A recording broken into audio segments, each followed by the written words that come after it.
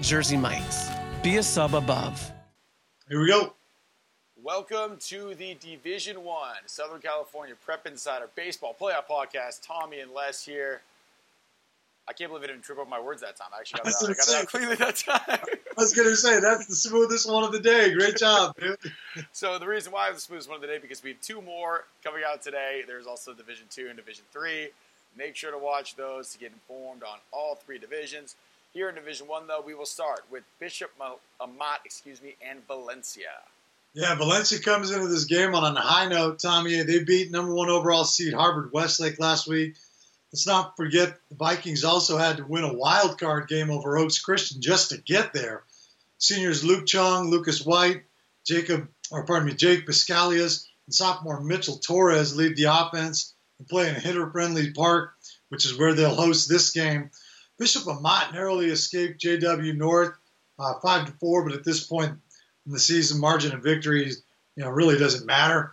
Head coach Joe Hoggett has done a great job with the Lancers, who are on a current 5-game win streak. Blake Archuleta is the man both at the plate and on the mound for Amat, while seniors Michael Espinoza and A.J. Barraza put together nice seasons too. Valencia, though, just seems to be a team on a mission after those two early postseason wins. And they're playing at home, puts them over the top for me in this one, so I'm going to go with Valencia. I'll go with Amat. Blake Archuleta, as you mentioned him on the mound at the plate, he pitched a couple innings in the first round. He's probably good to go for this one as well. I don't know how much they're going to throw him or what the plan is with that, but I expect to see him on the mound. Valencia, I just think there's such a huge disadvantage in having to play that extra game beforehand. Beat Harvard Westlake, which is amazing. It's one of those things you're almost scared that there's going to be a letdown, but I like Bishop Amat here in this one. Next is Hart in Cypress. Yeah, Hart beat Los Al 3-0 behind a strong pitching performance from Bryce Collins, a guy you highlighted last week. They should have fellow senior Ryan Corralon going in this one. Cole Roederer, a guy we've talked about quite a bit, leads the offense, 392 average. Indians are hitting 304 as a team. Cypress beat Mission Viejo in a walk-off fashion as Noah Carter delivered the game-winning home run to propel the Centurions into the second round. But they'll be the home team once again, and that's huge for Cypress. Cypress is 13-1 since losing to NorCal Power Valley Christian back in the National Classic early last month. And with Harvard Westlake out of the way, the Centurions appear to have a legitimate shot at reaching the semi should they win this game. Playing at home is huge for Cypress, so I'm going to take Centurions to win this one. I'm going to go with the upset here. I will go with Hart. Cole Roederer, I just want to mention his stats here really quickly. 392, 7 home runs. Carolina is probably going to pitch a 1.64 ERA, 8-1 record. It'll be a good game. I just like Hart. I don't know why. I just do. Next, we got Foothills at El Toro. Oh, by the way, that was not the only walk-off home run that happened last week. We'll get to those other ones later. So congrats, Noah Carter. Big walk-off home run. That's something that you'll remember for the rest of your life. But there were a couple more, too. Next game, Foothills at El Toro. Absolutely. El Toro got a strong outing last week from Eric Tolman en route to a 3-1 home win over Dana Hills. Stone Shipman should get the start in this one as the Chargers look to advance. Foothill handled San Diego 11-5 and our dangerous team that nobody really talks about. Kyle Ashworth, the guy you mentioned last week, is the real deal. We'll have a lot of attention on him from pro scouts this summer. Griffith Selby, a recent Sac State commit, is a steady contributor as well. Pitching and defense has been the story for the Knights, who go on the road and, in my opinion, are going to pull off the upset and win. I'm going to agree with you, too. Sean Higgins will probably be the starter for Foothill. He's got a 1.95 ERA. It'll be a good matchup between him and Stone Shipman, but I like Foothill. Next, we've got La Mirada and Etiwanda. The reason why I prefaced the walk-off home runs, I don't think I've ever seen this before. Two teams playing each other after both winning off walk-off grand slams. I don't think that's ever happened. No, I can't. I think I got to agree with you on that one. Yeah, I mean, Etiwanda beat Jay Serra on a walk-off grand slam by Matthew Bardwell. La Mirada beats Woodbridge on a walk-off grand slam by Jared Jones. Both teams have very good pitching. Both teams have very potent offenses. Both teams also happen to have really good coaching. I mean, this game is a toss-up, Tommy. I mean, I went back and forth on this one. It was so tough. Because Jones didn't start, you would assume he would start in this one, but he threw 7 innings of relief as their game went 12 innings last week against Woodbridge. He still may start this game because the game has been pushed to Wednesday to accommodate for Etiwanda's graduation on Tuesday, so that's big, that extra day rest.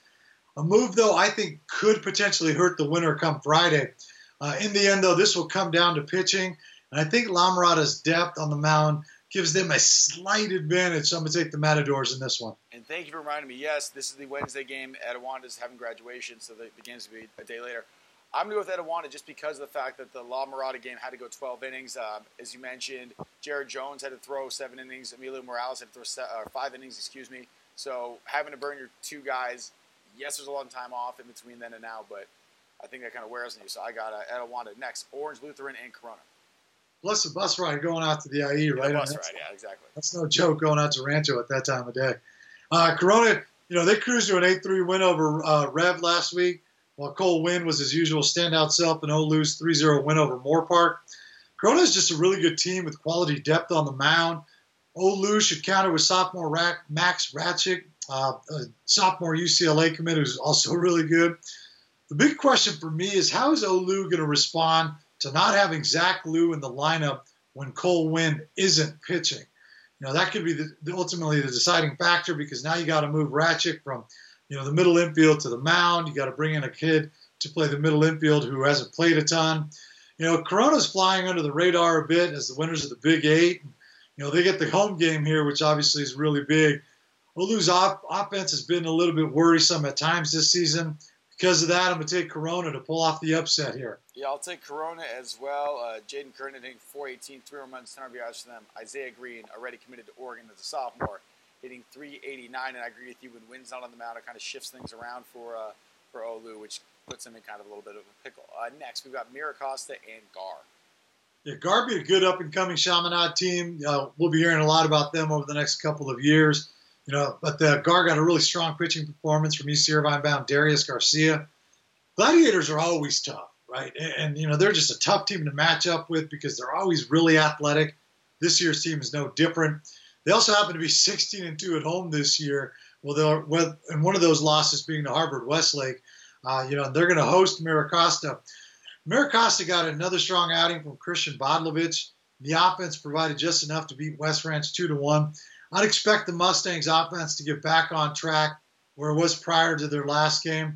I'm going to take Mira Costa. I just think their depth is just a little bit too much for Gar. I agree with you. I think Mira Costa could almost play with anyone in the country. I mean, it's a really good program out there. Next, we've got South Hills at Capo Valley. The Capo Valley went on the road and took out a very good Palm Desert team in what was a bit of a revenge game after Palm Desert knocked the Cougars out of the D2 playoffs last year. Capo Valley's playing really well and had been rolling before the last week of the regular season that saw them lose the league title to El Toro, but it appears that their offense is back. I was at the South Hills Servite game last week, and I saw 2 brilliant pitching performances, one from Brandon Dieter of South Hills. Problem for South Hills is their offense doesn't necessarily help out their pitching. It puts a lot of stress on their pitchers. The Huskies are going to need their offense in a big way if they're going to beat Capo Valley. Something I just don't think that they'll be able to do. So I'm going to go with Capo Valley in this one. Yeah, I'll go with Capo Valley, too. I do want to shout out Nick Lugo from South Hills for getting the walk-off single in round 1 for those guys. So, again, lots of walk-offs last round. It was kind of crazy. Yeah, man, and I'll tell you, when I was there, I was able to get that on video, but holy smokes, and I happened to be on the South Hills side. Dude, that crowd went bonkers. Well, and that was an 11-inning game, too. So, yeah. I mean, it was nuts. Good stuff, Final game in Division I. It is Huntington Beach at Dos Pueblos. Yeah, Dos Pueblos won a nail-biter against Newbury Park. Another walk-off. Yeah, exactly. I picked Newbury Park to win that one. I think you actually had Dos Pueblos to win that last week. And their reward is now they get to face the number 2 overall seed in Huntington Beach, right? The silver lining for Dos Pueblos is that they get that game at home. Huntington Beach hammered Vista Marietta 9-1. They got a really good outing from USD-bound junior Eddie Pelk. Good news for the Oilers, it appears their offense has woken a little bit from a bit of a slumber there, kind of last few weeks of the regular season. Getting Josh Hunt back full-time really helps.